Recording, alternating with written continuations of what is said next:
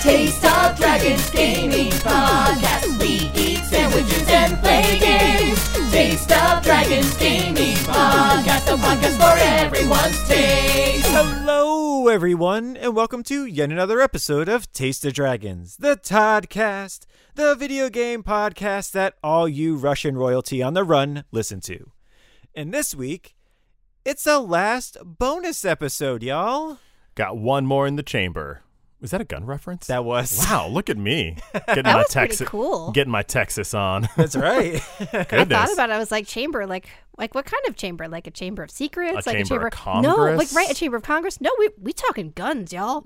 That's crazy. I don't know. We shooty up in here. That's just the phrase that came out. This is where I am right now on the end of This our is. summer. Yeah, you look like you're on vacation today, sir. I am wearing the bluest Hawaiian shirt. I've gotten deep into Hawaiian shirts this summer, man. That makes sense. Like, I found one that fit me really well at like a Macy's, and I didn't even see it. My wife saw it, and then I picked it up, and I was like, oh, I was going to get pants, but pants are too expensive. But I got this shirt because I don't want to leave empty-handed because consumerism. Can't leave without buying something.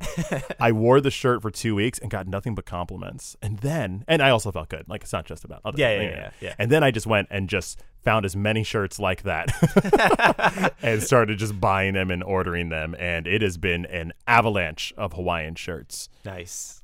Anyway, that's me. That's been my summer. That's been my bonus summer. It's not a bad bonus summer. That's pretty great.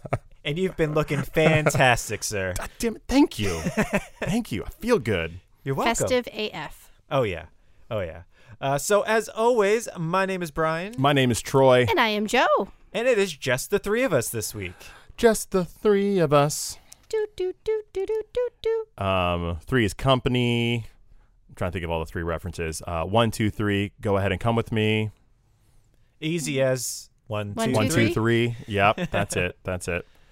Three amigos. Yeah. I want to be little Nettie Niederlander What? I think you would be from Little Three Nettie. Amigos. Yeah. I think If we you had would to be. choose amigos to be, I want to Yep. be Nettie Niederlander. To be honest, I've always heard of that. I've ridden the ride at Disney World. I didn't watch that movie until Disney Plus came out. And it was like one of the first things I watched when Disney Plus dropped. I was like, finally, I can watch Three Amigos, because where else was I going to watch it? I don't know. People are big fans of it, but I don't find it at a lot of places to borrow it or whatever. And I watched it, and I really enjoyed it until it got kind of boring. And then I fell asleep. There's like a very lovely part in that movie where it's like, da, da, da, and it, like, it's just sweeping, like, Is it while the people are sewing? vistas. Yeah. It's just before that, right? It's beautiful. I was just not awake enough to get myself through it. I had a very peaceful sleep, I gotta say. Joe, you would definitely be Little Ned Niederlander because you Which would one is that? absolutely shoot the Invisible Man. I would shoot the Invisible Man. Is that the green one? No, that's the guy that's the Martin red Short. one. No. You're thinking of the wrong. Three Caballeros. You're thinking of the Three Caballeros. No. Oh, take back everything I said and Wait. apply it. As Wait, it was I love going it on, still. I was like, oh, he's talking about the Three Caballeros. I'm just gonna let it go. I'm gonna let it go. Right. How dare you? I love this. How Yes, I'd be the dare green one. You were That's so correct. confident, Troy. I couldn't We stop can't it. take that from you. We can't. Oh my God, I feel like such a fool. Not at all. No, that's you're a like, good I movie read, too. gosh. But I you're agree, like, it's I really rode dull. the ride, and I was like, there was a ride? Oh no. Yeah, you know. Oh, I just thought I wasn't cool enough to have ridden a ride. I was like, damn, I missed a ride for that. You haven't gone on Three Amigos ride at Chevy Chase? It's really good. Yeah, It's El like running Guapo's after you, though. Oh my gosh. There is a plethora Goodness. of cues. Plethora. Right. I'm like, Disney Plus. You know, it's probably on Disney Plus. In reality, I mean, I mean, I was everything just is. believing it's you. I was like, he's probably probably right. We have it on DVD and we right. watch it like once a year. But like, I could just probably find it on Disney Plus at this point. I'll take those lumps. Troy's got to go back to film school, to all films to start with 3 school. Hey, but you got another 3. Even Triple X is in that school. So I I've have never to, seen any of those, and I'm told they're great. Yeah, they Yeah? are. Yeah, they're exactly. Yeah, they're action fun They're exactly. movies. Yeah. They're like Fast and the Furious, but before it went full Fast and the Yeah. Furious. Yeah. I get you. Yeah, it's worth it. It's fun. worth it. But y'all, I do have a question for you. Hit me with some question, man. All right. So we kind of already went through a whole bunch of lists of it, and I had this question beforehand. So, what is your favorite thing that involves the number 3? I know we had Gosh, already went through it. I spoiled this. I I'm was sorry, trying Brian. to think of I a didn't different know. question this entire time. I had nothing, so I was like, "Well, I'm just going to go with what I started with." Oh, my bad. No, no sabotage of worries. this. No worries. So the question is, favorite things that are titled, Or with just the- have there are 3 as a major component of it. Okay. Anything that with a 3 in it. All right, I'm just going to say it. I hate the number 3. Okay. Like, I hate it. Wait, excuse me. Because it's one away from my favorite number. So it's like waiting for my favorite number to happen. And it never happens because if you stop at 3, no 4 happens. 4 is my favorite number. So I hate the number you 3. hate 3? Bitter First of all, hatred. I didn't know that you. I love the fact that I've learned today that you can hate numbers. You can hate numbers. and I'm for that. That makes sense. I get it. But you hate 3. But the thing is, you need 3 to get to 4. I So agree. how can you hate it? Because without it, you don't get 4. You know how often people stop at 3? They never even do 4. They don't That's even get true. to 4. There's- When we do our 30 seconds of silence so that I can get a clean swipe for the noise reduction process in this podcast, we say 1, 2, 3. We never go to 4. You never go to 4. Yeah. It's just sad, When you make trilogies, I mean, right? it's very popular to make Right. trilogies, not quadrilogies. Exactly. Right? It happens a lot. Oh, It does, but then they But turn into 2 separate trilogies usually. They make 6 movies at that point, so Yeah. that's 3 and 3. Or really, it's just a third movie broken into 2 movies, so Right. it's not Oh, even yeah. considered Boom. like 4. It's actually 4 movies, but it's not, Gosh. right? The number 4 gets no love. So, Brian, I reject your question. You know what? I'm going to substitute my own. You want to know why? Please Because do. you like the Three Musketeers. Oh, I do really Not only do you like the Oh. Three Musketeers, the Three Musketeers, There's there's also 4 of them. them. I was going to say there's 4 of them. That's why That it's so seems like great. another reason for you to dislike 3. It Because they does, can't even count them. But I really love correctly. the Three Musketeers. It's She okay. loves the Three Musketeers, Yeah, I really do. especially that new movie that they made with Mads Mikkelsen Oh, yeah, and yeah. Orlando Bloom. The closest thing to the book, Yeah. which is sad and weird to say out loud when you look at the trailer for that movie. Please, podcast listeners, take a moment, go watch the trailer for that movie. It's terrible. The trailer's bad, the movie's bad, but in reality, I had a great time because so much of what was in that movie actually happens in the books, and they treat the characters like they were in the books, as opposed to all the fluffy Three Musketeer stories that are about like family and friendship and like all for one and one for all. That's not what the Three Musketeers was about, y'all. I remember liking that movie. I remember Yeah. seeing it in theaters. It was Amanda fun. and I walked out of that movie going, I can't believe they did Milady. I can't believe this happened. I can't believe that happened. I mean, there was some crap they changed, obviously. course. Because you're not going to put like 800-page book into like 2 hours with no, it's just not going to happen. Man. Speaking of Amanda, she can't make it to this week's podcast. We She miss would you. love to be chiming in on this Three Musketeers talk because, like, I can only go so far. I didn't read those books. I haven't read any really French novels of that vein. I can't. I mean, there's swords. I like swords. Hey, swords are great. Dumas is And my I like favorite mustaches. writer, They got so- pretty nice mustaches. Ooh, they Dumas. do. Yeah, right. he's where it's at. Mm-hmm. I believe it is hers as well because we have the same favorite book, I think. The Yeah, Count you of did. Monte Cristo. That is Yep, correct. That is correct. That is So yeah, absolutely- Three Musketeers, fine, Brian. I appreciate that you know that. I It is a do. great movie. I like all incarnations of the Three Musketeers, by the way, not You just do. that one. It kind of doesn't matter to me. I'll watch them. Mm-hmm. D'Artagnan is awesome. I don't know if this movie has held up at all, but it does have a special place in my nostalgic heart. Okay. And it's Three Ninjas. Ooh. From when I was a kid, those movies I don't even think were thought about after 1996. But for me as a kid, I was probably 6 or something when I started seeing Three Ninjas, and they were everything I wanted to be. They were all a-holes. Uh-huh. They were all learning karate. And there was a thing in the 90s that was all about having attitude. I don't know why. I don't know where it came from. But I was in it to win it. Yeah. So hard back then. And I remember seeing Three Ninjas. I think the premise is they're like getting babysat and then someone tries to infiltrate. I don't even remember. But I do remember that I was just a little craphead to my parents the 2 weeks after watching that movie. Hey, their But, grandfather taught them. Is that what happens? Yeah, their grandfather is the one that teaches them the stuff because he himself is I think it's karate master. And so he's the one that's been like teaching them, but like on the down low, so that way their parents don't find out, if I remember correctly. I have no idea because I've actually never seen these movies, but we had friends that made comments about them forever and made jokes Really? about it. Oh, yeah. Truth be told, I have no idea what happens in any of these movies. I'm more surprised that people were referencing them so much. All the time. Oh, yeah. Like, I can't remember the name of, like, I think there was Tum a tall... Tum? There we go. There's Tum Tum. There was a name of a What? tall, like, I guess the taller, the bigger kid out Okay. of the three of them. And Yeah, Tum his name Tum, is Tum that's his Tum. name? Okay. We had a friend that continuously talked about that character and how great that character was. Really? And I was always like, yeah, that's cool. Uh-huh. I just never told him I'd never seen the movie. So I was like, yeah, sure, Tum. whatever. Tum Tum, yeah, I get it. It was a time. Karate Kid was real big. There were a lot of movies trying to take, and it led to the boom of karate being taught in America to Yeah. a bunch of American kids. And I was in that too. I was in karate, Goju karate. Mm-hmm. It was a really cool thing to do as a third grader. Yeah. So seeing a movie that was like speaking to me directly was a big deal. Yeah. And I think it had a sequel, Three Ninjas Kick Back. Which I remember that also name. Yeah. could not tell you what was in that movie, but given the title, sure, you could just figure it out. Those two movies blend into one for me because I remember specific scenes. I don't remember the Do plot you? because there's really not that much plot. No.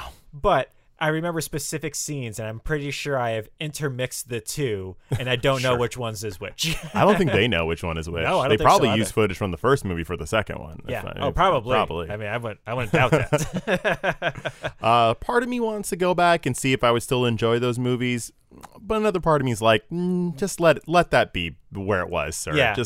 It was a good time for you back then. Just let it Let be. it go. A lot of movies from the 90s are like that. Oh, you go yeah. back and watch them and be like, ooh. Ooh. No, thank you. It's a little Ooh. cringy. So it's, maybe leave that in the memoryscape. It's good. Done. Yeah. Done. Nice. For myself, it's actually Final Fantasy 3, but I mean the American one, which means it's Final Fantasy 6. Right, because that's when Brian learned out about convoluted marketing. That is absolutely right. It's one of my favorite things because, yeah, it's one of those, okay, great. This is the third Final Fantasy. I'm really enjoying this. This is a great little story. My little mind didn't really understand all the story beats to it. It didn't understand a lot of things, but it was really cool. You got to flash forward in time. You got to re-find all your friends. All this stuff is happening. And then I remember Final Fantasy 7 came out and I was like, what? Where's 6? What? Where's 5 and 6? Where is 4, 5, and 6? Where's 4, 5, and 6? Yeah. What do you mean? And then I just didn't even look into it. I was just like, whatever, 7 it is. And then loved 7. And then it wasn't until later where I realized, oh, they released a 2, a 3, and a 5. And I never played any of those. Only in Japan. Only in Japan. And then what was it? They tried to sell it to America, but the American division of Square, the developer, was like, oh, people won't understand if it doesn't have the right number. So they just changed the number to 2 and 3 to make it seem like... Yeah, because they just never ported over 2 and 3. Right. So then when the Final Fantasy actual 4, 2 or 3s. Yeah, the 2 or 3s. And then when Final Fantasy 4 came out, they're like, all right, we're going to port this one because it's the first one for the Super Nintendo. But we'll call it But we're going 2. to call it 2 because we've never had another one. And, people would remember Final Fantasy 1, really? So they did that, and then they never brought over 5. And then when 6 blew up in Japan, they're like, all right, we're going to bring this one over. We're going to call it 3, though, because we never report. It was so amazing. And then I guess we grew up as gamers because by the time Final Fantasy 7 came out, the PlayStation was here, and I think they were finally just like, we can't hide it. We can't hide it anymore. We can't do it. Yeah. We have to tell the truth. We can't let this be Final Fantasy 4. Yeah, because 7 actually this number 7 plays a pretty big deal in there. There's a whole lot of 7s. They play around with it. Yeah, that's true. There's a character named 7. No? No, Red 13. Oh, right. But if you subtract... If you subtract 6, you get 7. I mean, that's And just it's how red it If you goes. add them 7. together, it equals a 4. Wait, Boom. what? No. But it's not the 4. This is the 3 Just saying, podcast. I'm just saying. Well, if you subtract all the previous Final Fantasies that came out here, 3, 2, and 1, that adds up to 6, and there you go. That's 7. We have Boom, just boom. created a Final Fantasy story. We did. This The is probably convolutedness. less convoluted than whatever the meeting was to name Yeah, probably. them in America was in the 90s. But yeah, that's why That's I loved cool. it. That's why I love Final Fantasy 3, because it taught me, they just didn't port a lot of things over here. Oh, okay. I only discovered Final Fantasy with the 7th one. Okay. And then after I got through that and the internet was around, I just started getting music from all the other Final Fantasies. Gotcha. So I luckily was able to save myself. It was a little confusing because I would try to get music from Final Fantasy VI and then it would come up 3 and I'm like, no, Final Fantasy VI. I was trying to get them in order. Yeah. And I did not understand why there was a difference for a long time. I was in high school. Yeah. But I did one day and then I was like, that's weird. Oh, well. I'll move on Oh, with my well. life. Oh, well. Let's get into the podcast this week. So, this week's bonus episode, as we teased last week, was going to be All Dragons, right? Oops, all dragons. Oops, All Dragons. It's all episode. dragons.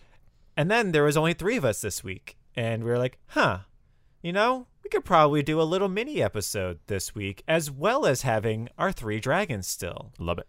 It's exciting. Yeah, so that's what we're going to do. So this week, we're going to start off with Troy. Mm-hmm. What are you playing? Oh, thank you for asking, Brian. You're welcome. A new game came out this week called Psychonauts 2. It is made by Double Fine Productions, which is one of my favorite developers of all time. This is a action, jumpy, platformy, fighty, shooty game. Oh, that's a perfect example. That's a perfect description of Psychonauts. It's from the third person, and it's such a delightful journey through the ends of people's imaginations.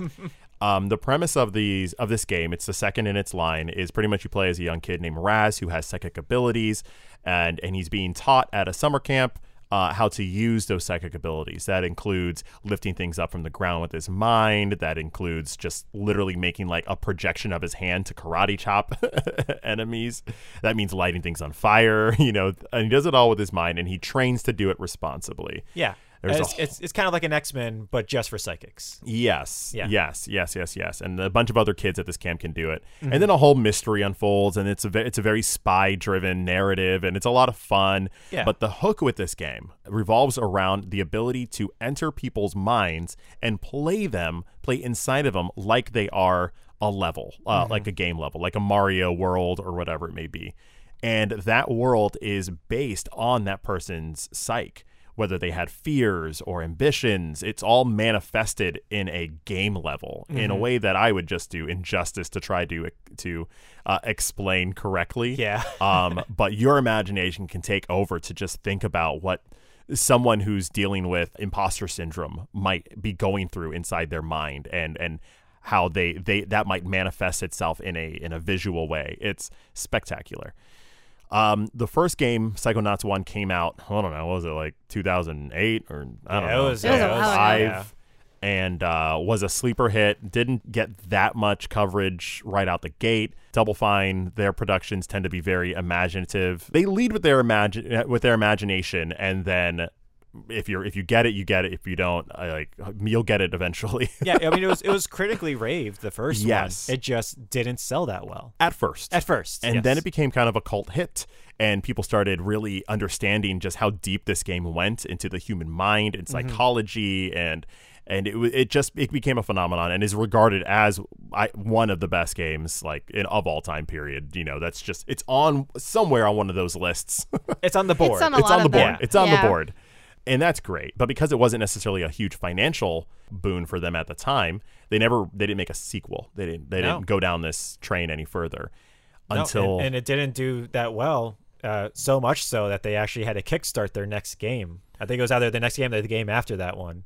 When they did Broken Age. I think the next game after that was Brutal Legend. That's right. Which was the heavy metal adventure game. And that was the same type of thing. It just didn't sell that well. Super imaginative, super unique. Did not do well. No. And that broke Double Fine Productions financially, and they had to crowdsource their next game, and they had to kind of vow to go back to basics. Double Fine is led by Tim Schafer, who was Amanda's Dragon of the Week one of these weeks of the past. Just amazing visionary. Yeah. And he's most known for making point-and-click adventures from the 90s. Your Monkey Island games, Full Throttle, Grim Fandango, which I think is probably the perfect adventure game ever made, point-and-click adventure game. Yeah. And they decided to go back to making games like that. Yeah. And reinvent themselves with smaller puzzle-type games. And they did that successfully. Oh, yeah. fast forward to now. They've done well making smaller puzzle games. Now they're like, we want to make a big game again. Yeah, we want to make a big game, and we want another go at this because you guys really enjoyed it. You guys just didn't buy it to begin with, and there's no better idea to come back into the 3D platforming realm than to do it with Psychonauts, which is such a beloved entity at this point in time. That they went to not, they didn't use Kickstarter, they used Fig, but they crowdsourced it on Fig. Mm-hmm. And Amanda and I were some of the first people to throw money onto that game because it was so influential in how I saw games after I played the original Psychonauts. That's awesome. So we backed it, I don't know how many years ago, maybe 4 years ago. I mean, it probably was at least. We were still living at our old apartment. Like we were... I had money. Remember those days? I wasn't a homeowner. I wasn't a homeowner. There wasn't a pandemic. I was just able to give money to people to like make things. Yeah, it was great. You were like one of those rich people in like the 1400s where you have an artist just for you. You're like, yeah, here you go. Here's some money. You call it a what? A catapult? No, fine. I'll back it up. It's fine. Yeah, it's okay. Give him what he wants. It launches people. No? Look into that. Change that. Just paint a picture of me as well while you're at it, please. Can you put my face on it, please? Paint my face on it. Yes. So we threw in some money to have this game get made, and they've been sending us updates every month or so. And I purposely haven't been watching the development. It's been really nice being a backer for this game. Yeah. Pretty much they showed you everything. From the initial meetings to what the game's going to be about, to the designs, the concept designs, the level designs, the story. They pretty much took you along. You were part of the crew. I'm one of those dumb people who want to know as little as possible before playing a game. So I pretty much just got this email that I regrettably didn't read. I archived him. And I hope if I have enough time that after I finish playing this game, I'll go back and read him as like, special feature type, documentary type stuff. Yeah. But it sounds like it was a really good journey. The glimpses I got, it sounds like the development was a wonderful process. It's very funny because I do the exact same thing. Oh, really? I love kickstarting things. I love backing things that I want to put my money towards. And I'm like, all right, cool. Here's my money. Go make your thing. And then I'll follow like the first 6 months to a year until they're like, all right, here's some of the story beats. Spoilers ahead. I was like, well, I'm not reading anything else until this game comes out. I'm happy you're having those conversations, but I want to see it in the game. Yeah. And I am not like you guys at all. The more spoilers I can get, the better, because I get more and more excited to play and hit that point where, because I don't know what the context is, and it's like I see this great thing or I hear about this awesome piece of the story, and it's like I want to know how I got there. Yeah. Like for me, it's completely the opposite. I am like, throw spoilers at me. I love all of them. And then I think literally only twice in my entire life has a spoiler actually damaged the enjoyableness I had watching, or actually it's just watching. It was never with a video game. Yeah, not once. Yeah, I think what you gain from doing that and getting that information is that context. Like the idea that I could play this game and then know what the developer did to make this level work. Yeah. Like that would be an entirely amazing different experience I would be getting to play it. And I think if I was the type of person that played games twice, I would be able to get both. I could play it without knowing anything, get my own feeling, and then play it again after seeing all the stuff to get that context. I'm not that person. I don't know if anybody is to play a game every game twice, but doing research in the middle. That's awesome. If you do, let us know. Please contact us. You may get hired. But yeah, I think that's a really cool way to experience anything really, even movies. I think if you get a lot of information about it. But how is the game so far for you? It's living up to every expectation I had. I wanted more of that original game, and that means I wanted really colorful gameplay. I wanted something that was going to be really upbeat and positive. I wanted something that was going to challenge me on a artistic level. Okay. And that happens very rarely for me, where I can look at a painting or a movie and be like, this is amazing. I don't know what you're doing. And I'm uncomfortable, but I'm enjoying it. That is... It does that in the first level. And that's awesome. I'll spoil it for you all because it's the first level. That's fine. But as I mentioned, this game is about going into the minds of different people and seeing how their world manifests within their psyche. And the very first level is tying up some loose ends from the previous games. and you go inside the mind of a dentist. And Okay. so there are warnings before the level for people who have dental phobia. Oh yeah. Oh wow. Straight up saying like, hey, if you have dental phobia, this is going to be rough. Like, just so you know. And I don't have dental phobia. I might now. Because you walk into that world and it's all gums and teeth, and you're Oh, wow. pulling teeth and putting them into places. There's even a doorway that is at the top of, it's like a mouth that's sideways. And then at the top is a zipper that you have to unzipper the mouth so it no. like spreads apart. Like, it is gross. Yeah, I don't have dental phobia, but I'm with you now. Especially with like, I could see that playing with the original one because the graphics had a basicness to them, a charm, but it was also like it's still They were like, limited. Yeah, it's limited. Yeah, they It's were limited by the time and the technology, Exactly. and also they weren't a AAA company. No, they not still at all. aren't. Yeah. But nowadays you can make pretty good looking things on a pretty good budget, and Right. yeah, I've seen what this game looks like, and Yes. oof. It at no point looks realistic. Yeah. But it's enough. Yeah, It's stylized enough that like I wasn't throwing up. yeah. But also like a couple times Amanda was watching, she was just like, yikes. And I'm like, yeah. But see, this is where I was saying about the art thing. I love that that's their first level. Yeah. Like, that's the thing they're telling you, like, hold on, because we're going places. We Yeah. want to get that. We want you to know what you're getting into. And I've done about 2 or 3 levels right now, and they're right. Not necessarily in the gross out factor of like, ew, but just like what your mind thinks is possible for them to play with. They go the extra mile. Wow. I'll give one more example that's not necessarily spoiling the mechanics or anything like that, but there's a hospital level, Okay. which is all fine and dandy.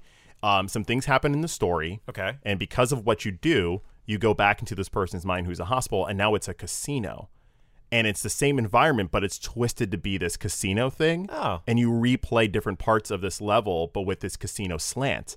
And so it's a great imagination, not only of the level you just did, but it's also this really great commentary on the healthcare system. Oh, yeah. And stuff. Like the gambling and the money. And you go all over the place from the maternity ward to cardiology. Wow. Like all these different areas are depicted from a casino standpoint.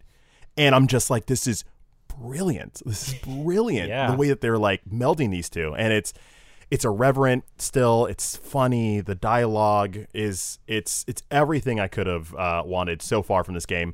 Like I said, I'm only a couple of levels deep, but it's making good on what we backed. That being said, I had no idea it was coming out this week. Oh yeah. I haven't read the emails. That's amazing. I keep getting the emails, and I'm like, all right, sure, when it's out, it'll be Yeah, out. yeah, It's fine. It's fine. And then it wasn't until Mandy and I got Game Pass this week, which is big news. Yeah. We'll talk about that later. Yeah. It's hard for me to admit this, that I am part of the Xbox team in one way or another, but I am, I guess. I don't know. Anyway, You're fine. You're fine. on the Welcome to the team. Oh gosh, I shuddered a little bit, but I'm here and I'm proud. I'm okay. I'll be okay. On the main store, it was like Psychonauts available this week. You download on Game Pass. To which, number one, I was like, oh crap, Psychonauts comes out. Cool. Let me go read those emails. And the second, I was like, dang, Game Pass is really good. Yeah. And the better it gets, the worse I feel for acknowledging how good it is. As a PlayStation diehard fan, I can't say anything bad about can't. it. That is a game that I have not only spent like good amount of money on to back, waited so long for it, and on Game Pass, it's just yours day one. Yeah. And as a backer for Psychonauts, they even give you a month free to Game Pass, so you could play the game Oh, that's awesome. or anything else you so want. Cool. And I was like, again, Game Pass, you're doing great. Gosh, come on, PlayStation, you gotta give us the PlayStation Pass. I don't know, the PlayStation ticket. Call us. So you gotta do something, y'all. This is getting away from you. It is. It is. This is game passing you by, Ooh. PlayStation. Yeah, it's unfortunate for PlayStation. In just a few weeks, I will most likely probably be playing a lot more stuff on an Xbox. That's right. Because as of today, Joe and I were able to order a Xbox Series X. I'm very excited to play Forza. We're pretty happy about it. Ooh, Been you trying guys for did a it. couple of weeks. I've been like actually trying. Like I didn't really look into buying them, but like, okay. Wow. like starting like 3 weeks ago, I was like, cool flex, Brian. thank you. But like starting 3 weeks ago, I was like, all right, I'm actually gonna try. I started following Twitter accounts that would let you know when they're live. I started following like websites that would do the same thing. And then I finally, like today, I was researching my dragon and I got an alert and I was like, well, let's try this. And I tried it and I got it and I was like, oh my god, I can turn off all of these alerts now. I can unfollow these people from Twitter now because I don't need it. Just breathe a little more. The bandwidth on your computer let out a little sigh. A little sigh. Yeah, it was nice. One less That's thing. nice. But I've known that this game's been coming up because I have Game Pass, so I have the Xbox app open. So I That's always funny. like every couple of days I'll just refresh it just to see what new game has been put onto Game Pass. Yeah. And right below it's always a coming soon, and they've had Psychonauts 2 on there since the day it was announced that it was coming to Games Pass. Really? So I've just been looking at that like, yep, it's not August yet. It's not August yet. Oh, it's August. And then I'm here like, in 2 days? Oh my goodness. Mandy. And it was actually, what was kind of sad is the email that had my code for the free game was in my trash. Yeah, it was in my trash. Wow. And I was like, Amanda, I think I got rid of it. And she was like, check your trash. I'm like, I usually empty it out. And then I was like, oh no, it's there. I'm so glad gosh. you didn't. Jeez. Oh my gosh.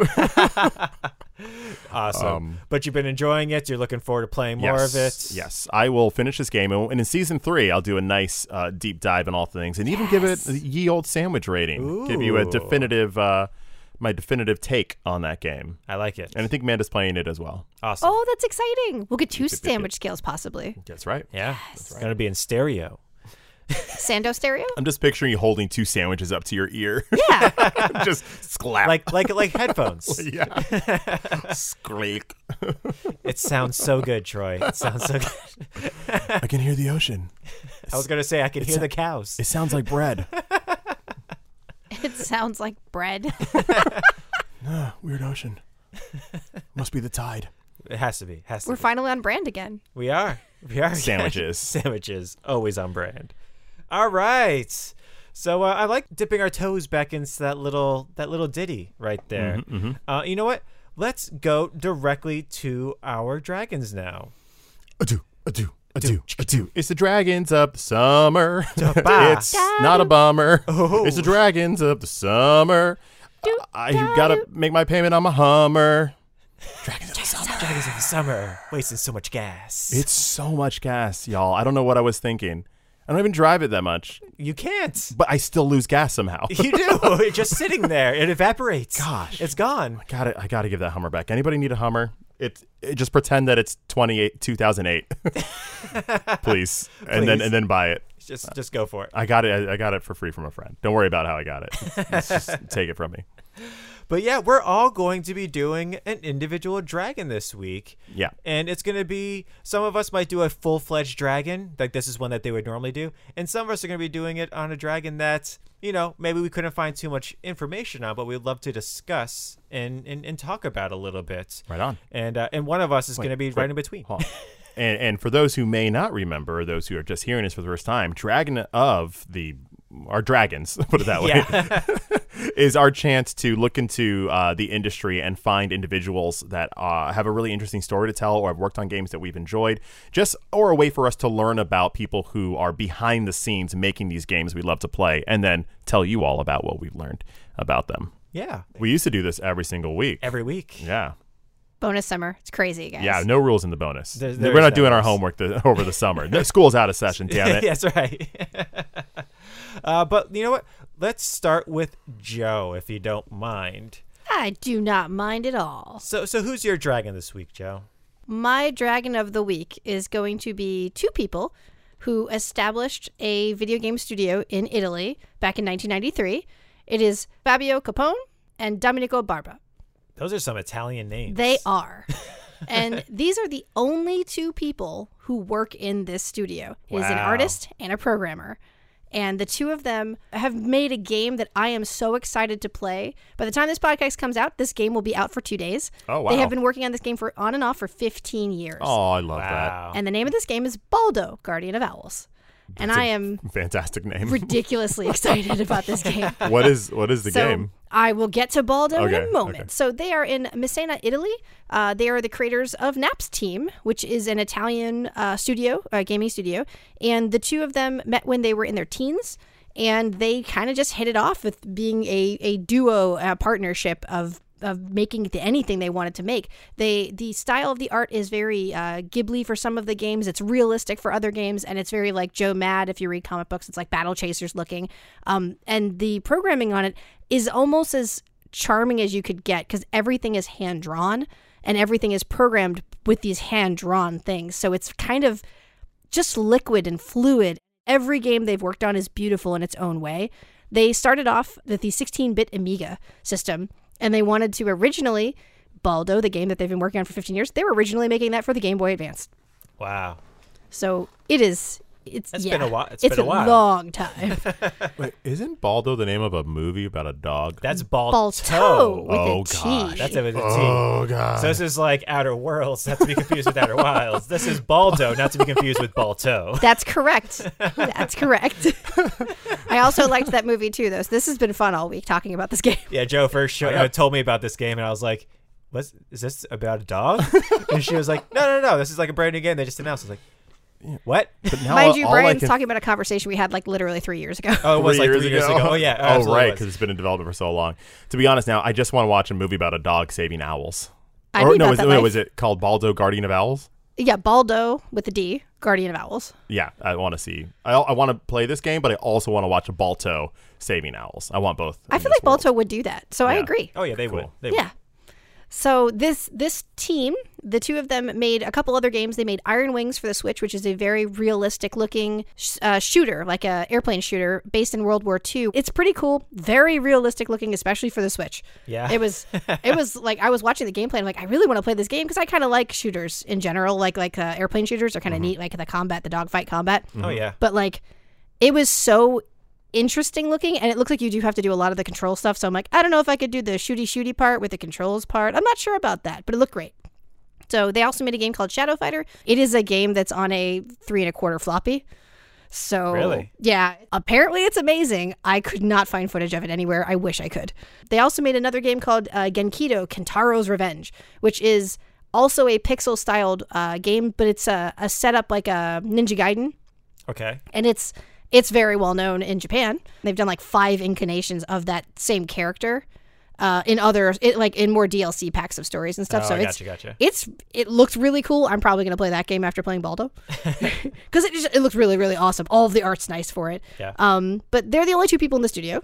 And so everything they work on, they kind of work on and off. And they've kickstarted their last 2 or 3 games, and it's all worked out pretty well for them. And every game they've put out has gotten great media scores. It's got great user scores. Everybody seems to like everything they do, but it takes them so long to make something because it is just 2 people. For Baldo, they got a 3rd person. That was a composer. Oh. Big Yeah. time in it. Big time in it. Yep, the composer was Gianluca Marcuscio. I'll explain a little bit about Baldo. Baldo was a literal sketch of 2 words, and it's his name, Baldo. It means bravery and being bold in Italian. Okay. So he started off as a very simple sketch of a little boy with blonde hair, and it was really cool. They've been putting it on their Twitter, like all these old things that they worked on since it was 15 years ago, and it's gone across multiple platforms. And they needed a composer that would kind of make things in the style that they wanted. And finding out as I was doing research is that Fabio was a really big fan of Japanese animation, like Hayao Miyazaki Ghibli studio of Japanese animation. What most people saw when you see the trailer for Baldo is most people thought it was Ni no Kuni. They thought it was another Ghibli movie, like type of game where the style was so cute and charming, and all the characters are whimsical and they have like beautiful faces and like really, it's very cartoony and cel shaded. Yeah. And they said back when they were trying to make it in the GBA era, the cel shading was kind of perfect for what they wanted at that point. And then when things moved to more realistic stuff, they were like, we can't really make the game for this. We can't really make the game for that. And then finally the Switch kind of came out, and it was like they were moving in that pattern. They're like, this is great. This might be perfect timing for Baldo. This might be the perfect way to program for Baldo. And the Switch, Nintendo backed them and was going to be exclusive on the Switch for, I believe, a year. And then the crazy pandemic happened, and it kind of ruined everything. They used to put out tweets that were saying they were really sorry they would have to push the game. They didn't have a lot of trouble with COVID, but they did still have shutdown since they were in Italy. So they couldn't go to work, and they couldn't use their computers. Oh. It did still interrupt things for them, so they had to push the game back a year. Baldo actually only got a release date 1 month ago. Okay. So it had been silent for so long that people were making videos about what happened to this game. Because 3 years ago, they put the first trailer out for the game, and everybody was like, whoa, what is that Ni no Kuni looking game? It looks like Zelda with a Studio Ghibli, like animation style. Like, what is this? Everybody was really hyped about it, and then they heard nothing for a very long time. So one of the fun things about this game specifically is Fabio had said, I'd read a story about how Shigeru Miyamoto, who had made Zelda, as a child would play in the woods and go on adventures. And he goes, and I wanted to make that game of him being in the woods and doing adventures and helping the animals and doing like dungeons. And he was like, my imagination went wild. So Baldo was created basically as the idea that this was what he was doing with his time. So he said that it took a lot from Zelda, and everyone has noticed. He said that the Ghibli animation style was something that he loved, and his partner also loved, and they just kind of went with it on and off for years and years. They hit a lot of stumps along the way. They said it was very difficult to make the hand-drawn, cel-shaded style be fluid enough to be a game that a small studio could put out, but still be beautiful enough to have the respect that they wanted from it. And it's kind of amazing looking. Baldo's one of those dungeon action adventure kind of games, and it's apparently an open world, and I cannot wait to play it, and it looks amazing, and I hope that it's everything that they wanted it to be, because the visual of this game is so beautiful. Nice. It is awesome. And I will end this with a quote from him. Okay. He said, I've always loved Japanese anime and that style since I was a kid. I've dreamed about making a game that could bring people into that kind of magical world, and no one's done it yet, so I decided I'd do it myself. He's one of those people, Fabio. Fabio's the talker of them. Dominic doesn't really say much. He's the silent Bob. I bet you he's the guy that actually does all the super like he's the one behind the scenes, like he's the wizard behind the thing. But I really appreciate that these two people spent 15 years of their life back and forth kind of making something that they really wanted to, the way they wanted to, and they didn't have to do, the only outsourcing they had to do was for a composer, because neither of them made music. That's awesome. So I'm excited about it, and that's why they are my mini dragons of the week. Very nice. Very nice. I will go next. So my dragon this week is Jake Solomon, who is the lead designer of the XCOM Enemy Unknown, XCOM 2, and the new Marvel game just announced, Midnight Suns. Yeah, that was one of the games I was looking forward to the most from Gamescom. Yeah. That Marvel game. And so Jake Solomon, when he was growing up, he loved playing games. His favorite game of all time was the original XCOM, which is a turn-based kind of, I'm just going to say like Rabbids type, like Mario and Rabbids. Remember that game? It's a thinky shooty game. Yeah, it's not tactical. It's a tactical RPG. It's not I'm just going to run around corners and shoot. You're going to have turn-based options. You're going to like, kind of like chess. It kind of moves like chess. It has a grid. You move one piece forward or to the left, and each of your little characters have their own properties. Oh, yeah. And then you shoot each other. Yeah, absolutely. And the first one was known for being very hard. Like the original one. Oh my gosh, it's so dense. Very hard. It was made by Sid Meier. How dare he? Studio. And Sid Meier, you've made enough. Stop. So much. Go back. Why you got to Stop. do it, my man? Why you got to do it? You made a whole civilization. What else do you need? What else do you need? Well, what's this dragon's name again? Jake Solomon. Jake Solomon, yeah. So when he was going to college, his parents kind of nudged him / pushed him towards pre-med. So he was like, okay, I'll do this. I'm going to go to college and do this. Right. But him going to college his first year was the year of 1995. Which was an amazing year for games. The internet was blowing up. That's when the PlayStation came out. Yeah, the internet was blowing up. You had multiplayer games were becoming a thing because of the internet. And he was like, I want to do this with my life. I want to be one of those people making these games. He was like in the middle of a surgery. Yeah. Just scalpel in hand, just like a spleen in the other, like, I think I want to get in the video games. I'm going to do that. I think I'm going to do gaming. Oh, 1 second. Yeah. Oh, God. It's a level of Psychonauts. Yeah. That would be his level of Psychonauts. So he was like, all right. So he changed his major to computer science. So he does that. He graduates. And he was like, all right, now where am I going to go with this? Mm-hmm. As fate would have it, Firaxis Games, which is where Sid Meier works, had an opening. And he's like, I'm going to apply. And he got it. Wow.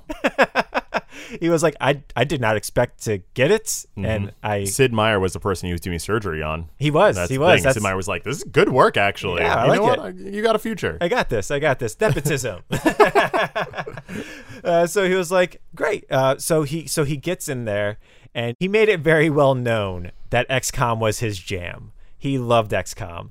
And so he actually worked kind of hand in hand with Sid Meier himself while at Firaxis. And he kind of became the person who would be like, Sid Meier would be like, "Hey, listen, everybody needs to do this." He'd be like, "Got it." And then he would like relay that to everybody else. That was one of his like major positions. If this was a pirate ship, he was the SME. Yes, I would Okay. go with that. Aw, I love the idea of that being the SME. Aw. He was a LeFou. LeFou? LeFou. No. He wants to be the Shmi. Yeah, he was The the Shmi. Shmi. Yeah, agreed. So he was that, and so he was doing that for a couple of years, and then he was like, "Listen, Sid Meier, I love this game. I really want to give it a shot to bring it back." Because up until this point, Firaxis Games had only done games with Sid Meier in the name. Right. Sid Meier's Pirates, Sid Meier's Yeah. this, Sid Meier's that. And so he's like, I want to give it a shot. I want to be able to like revive this. XCOM is great. I'd love to like bring it to like how it is now. Dad, I want to drive on my own. Yeah, it's pretty much. Come on. And so Sid Meier was like, "Fine, I'll give you 6 months. Here's a couple of people. Come up with something. Let's see what you got."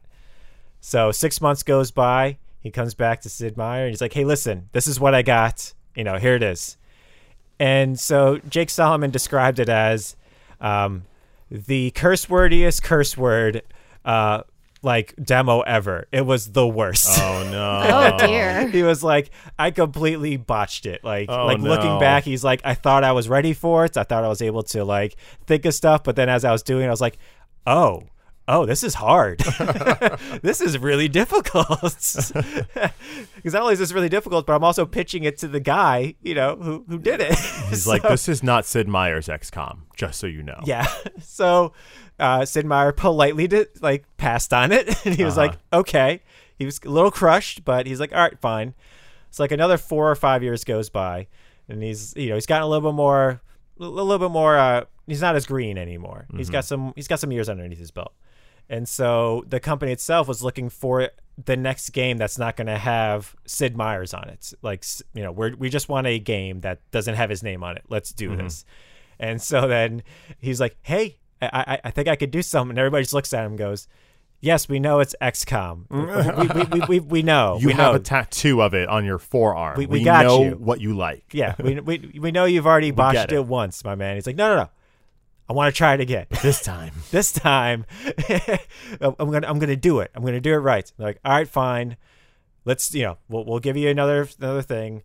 Just make not like a demo reel. Like, don't make an actual like prototype. Just like make a video of what it could be. Give us a taste. Give us a taste." He's like, "I got you." Does it? Comes back. It's also not very good. Oh gosh. Oh, buddy, Jakey boy. And they're just like, no, this isn't it. But they ran with it though. They're like, "All right, we see what you did, but let's kind of refine this a little bit, right?" And so that he was like really stuck on like making procedural levels though, like every single level different, because he's like, "Listen, I think this would be really cool," and the other people there though were just like, "You know how long that's going to take, and it's going to look terrible."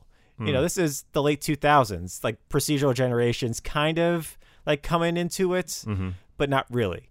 And he was like still trying to stick with it. He's like, no, I think this is what I really want. Like we need to do this.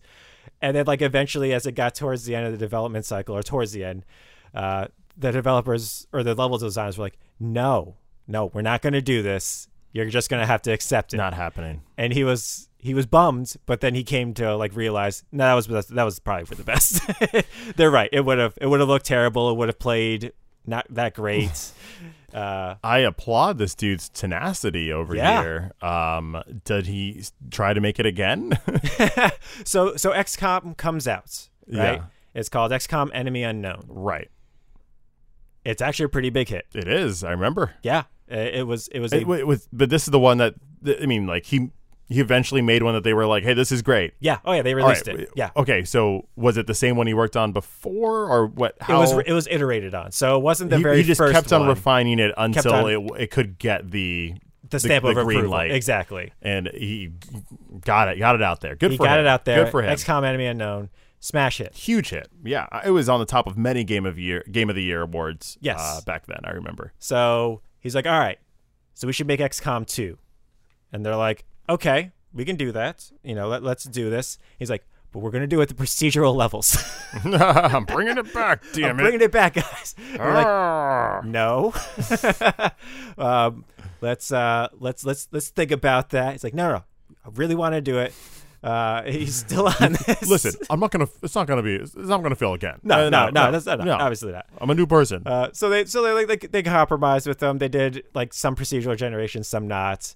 And XCOM 2 comes out, even bigger hit because it is a little bit more accessible. It's got like some great like overarching things that you could do with it. It was an actual RPG. Like everything you did pretty mattered. good story element to it. Everything.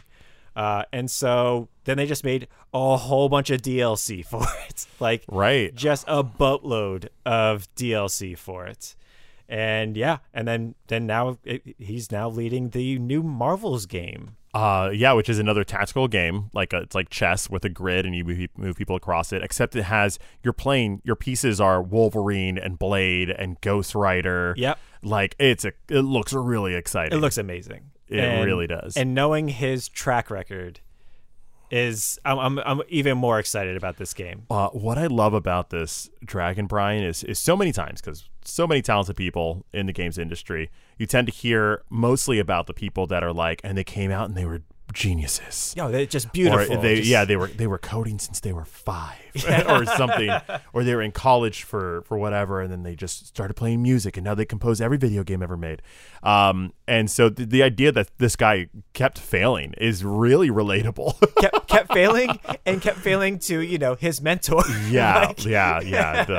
A hero amongst games is Sid Meier. So, but the only reason why I think he even got to keep going for it was because it was his mentor. It's like it's okay, and they it's saw right. something. They had to have seen something to be like, go back to the workbench, hit it a couple more times, come back when it's ready. Yeah, hit remix. Let's see what happens. And it worked because those games are fantastic. They are. Those really well polished games from that genre. They are. So that was my dragon this week, Jake Solomon. Right on. And then and then what about you, Troy? What are you going to be talking about this week? My dragon of the week this week is Morgan Webb, former co-host and senior segment producer of the now canceled show X-Play. Personally, when I was thinking of dragon, I was finding a lot of like really big names in the industry. But then I was like, no, I want like a personal one, one that actually made a difference in my gaming perspective or my gaming life, whatever you want to call it. And so let's all take a little journey back. To Troy starting college. Okay. I just got it. Yep, high school's done. There. I'm moving to a new place. I'm moving to Orlando. Very excited. I went to UCF. And I get into my new roommate situation. We each have our own rooms, but we're like shared space. There's 3 of us. Okay. And I adjust. My parents, unpack. They go home. And then I'm sitting there in this room by myself for my first night. The first thing I want to do is watch TV. But this is very special for me. Okay. Because I grew up with parents who did not have cable TV, which in America, at least where I grew up in the suburbs, was like, What do you mean? I didn't get any references. What do you do then? No Nickelodeon, no Disney Channel, not even a Weather Channel. So I grew up like not knowing a lot of the stuff that like kids my age were talking about. Ren and Stimpy wasn't on my radar. So I'm there, and I turn on the TV, and the place that I'm staying has like all the cable. It has so much cable. I have like 4 different HBO channels. Yeah. Like that's how cabled up this place is. So obviously I did horrible at school, but man, did I really get to know those channels. And I remember flipping through these stations, and coming out of high school, I was a video game player, but it was definitely something that was marginalized to being very nerdy, something that was for kids. Yeah. You all understand this. This is our plight. It Yes, was our plight. It was our plight, yes. And so it was not something that I really engaged in outside of just my own fun, you know. So as I was flipping through these channels, I came across XPlay, and there was Morgan Webb and her co-host Adam Sessler, and there was this TV show centered around video games. The industry behind it, them playing video games, them telling you what's fun, going to the music, playing weird side games in the games, and just having a good time with video games. And I was like, what? I was just mind blown. And they were so personable. Like, that was the thing. Like, they were just, it didn't seem like nerds on TV. It seemed like, hey, those are just normal people who like playing games. And they were hitting demographics that I think were really important. Like, Morgan Webb being a female gamer was good because I'd grown up not knowing any female gamers, or maybe one or two. And and my sisters, and I was like, the market did not focus on it. The market at that time was focusing on young boys, and that sucked. So to see a woman up there and be like, oh hell yeah, thank you, and to see Adam Sessler, who was balding at the time, to see an adult, two adults up there talking about video games, I was like, great. I'm now in college. Obviously, I'm a full adult now.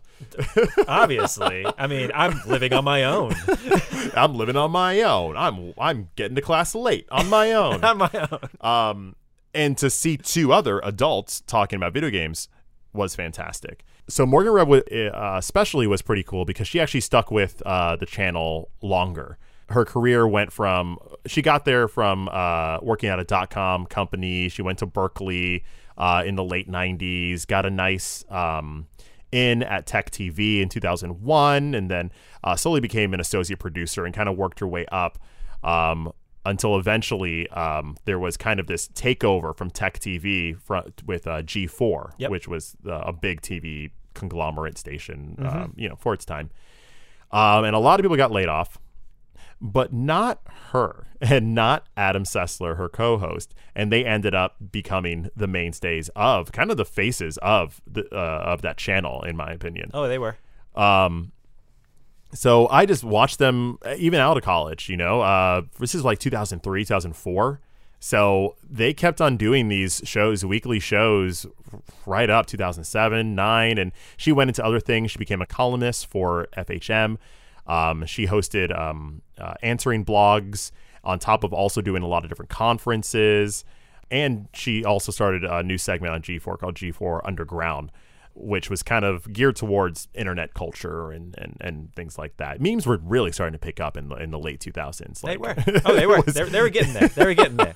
People were like, we're going to make this a thing right now. This is what's going to happen. And I've just kind of she's just been a really nice constant in the gaming journalism / entertainment field. Mm-hmm. I know Morgan Webb is out there talking about video games and just being just this amazing positive force in what can be a really toxic, downtrodden industry or culture. Yeah. And I've just always felt good knowing that I could find her on her blog or at her studios and just know that good is happening. Yeah. I actually researched Morgan Webb to do a dragon on her myself. Right. And we can still do a full dragon. Oh, no, absolutely. No, absolutely. I'm just saying, you said Morgan Webb. Taste. Yeah, you said Morgan Webb, and I was like, oh, I actually know a lot about this because I also researched her. Yeah. And the thing that struck me with Morgan was that because she was a girl and she was pretty and she was on TV and talking about video games, people just assumed she was just a face. She didn't actually play video games. Did they? Oh, yeah. Yeah. Oh, yeah. This is that toxic stuff I was talking about. It was. So, she would be, showing up to places, to either to interview people, or people would just see her out in the wild, knowing her from G4, and they would just, start, either berating her or just oh, you don't know about games. You don't know about this. Yeah. I can imagine the amount of mansplaining that happened. It was so... And I felt... I felt terrible reading about that because it's especially this is the early 2000s. She was trailblazing, yeah, yep. being a face for women in gaming. Yeah, And but she actually did play games. That was her jam. Yeah. She loved playing games. Yeah. I think when we do a full Dragon on her, I learned a lot about her personal game life before getting into the tech. And some of her favorite games, Legend of Zelda, Phantasy Star. She kind of kicked it off with Atari and Combat. Yeah, she's as full on a gamer as anybody else. But she's also got just an incredible work ethic. Oh yeah. For me, I had forgotten that, it was her and her co-host who did G4, and I had forgotten that he was gone, and she was like, I got this. Yeah. She just ran it. She just ran that thing for like 2 or 3 more years, if not maybe 4 years total. Just really impressive person. Done a lot for the time period when we went from getting our news information or our games information from print to internet. I think that having TV was a good bridger between those two. It was a great gateway to it. And she was definitely a pioneer in that field that helped us get to video content. There was a time where we just didn't watch people play video games. Yeah. And someone had to start that. Yeah. And so I can't thank Morgan Webb enough for being one of those people who kicked off me enjoying video games without having to play video games, because that's its own entertainment. That's what we do now as our podcast. Yeah. Yeah. and our Twitch. Yeah. And That's our she thing. also brought new people into it. Like you said, she wrote for FHM. She wrote for FHM, and she wrote a gaming. It was a gaming article. Yeah. It was Ask a Gamer or something like that. I forgot what it was. Once a month she would answer a gamer's question about anything. But that was to an audience. It's FHM that doesn't normally doesn't do games. And so that was helping to mainstream it. It's the mainstream, and that's something that I saw in culture happen in front of my face. Yeah. I went from being a video game player who is, for lack of a better word, closeted, I guess, just not going to talk about it. It's just my own thing. To kind of meeting you all, or to watching these shows and seeing on the internet more and more people my age, adults who are playing video games and enjoying them and are not falling into the stigmas of what people are saying games are. And then that led to me meeting you all and understanding, here are people in real life that I know that also enjoy video games, and kind of helped me be more confident with my passion for video games and not to be so embarrassed by it. Yeah. And G4 TV and Morgan's contribution was integral in that step for me to get there. Nice. So that was your Dragon of the Week. Yes, it is. Morgan Webb. Woot woot. Man, we did 3 Dragons of the Week, y'all. That's Indeed. amazing. Yeah, we did. Indeed. That was amazing. Facts. Well, that will do it, I think, for this week's episode. But next week, we have our Season 3, Episode 1 blowout special. Oh, my. It's a spectacular. It's a spectacular. Extravaganza. Pull out all the stops. Oh, yeah. We're gonna be doing a slightly new format. We're going to be doing all these other new things, bringing some other stuff back. And it's going to be hitting on multiple fronts. The podcast, the Twitch, on Discord, Instagram. There's going to be a nice little change, some flux happening, as you mentioned. That's going to be really exciting to bring to you all. Some good content. Oh, it will. And that's the place that you can find us when you're not listening to us. You can read us instead or watch us on the Twitch. Oh, man, the idea of someone transcribing our podcast is a little scary to me. The full thing. Yeah. Just here's a book of Taste of Dragons, episodes 3 through 60. And then you just type in a word how many times have I said this? Oh, God. Oh, God. Premiere will do that for you. Yeah, I know. I know gosh. they will. But y'all, thank you so much for indulging us, just the 3 of us, you and I. And there's 2 of you? Yes, there's 2 Wait, of me. what? Yes. Cloning was last week, Brian. Well, You he's said still you, here. You said He's you still wouldn't here. clone Oh, yourself. man, we don't know which one he is. I said I wouldn't. You know It doesn't mean that, my other me wouldn't. It doesn't bother me. It does which mean one your is other you. me. That's exactly what That's it not means, what that actually. means, Joe. It totally is what that means. Words are just words, Joe. I don't have any meaning. Man, more phrases from Brian. That's right. Words have no Just meaning. Hitting us. Boom. That's my quote of the week. Words have no meaning. Thank you, Brian. You're welcome. This is wonderful. So, as always, my name is Brian. My name is Troy. And I am Joe. And we are The Taste of Dragons. Have a great week, everyone. Good night. Good night. Good luck. Happy bonus summer, guys. That's right. So it's long to the over. bonus summer. Going into fall. I think FIFA tournaments start now, don't they? No. Taste of Dragons Gaming Podcast, a podcast for everyone's taste.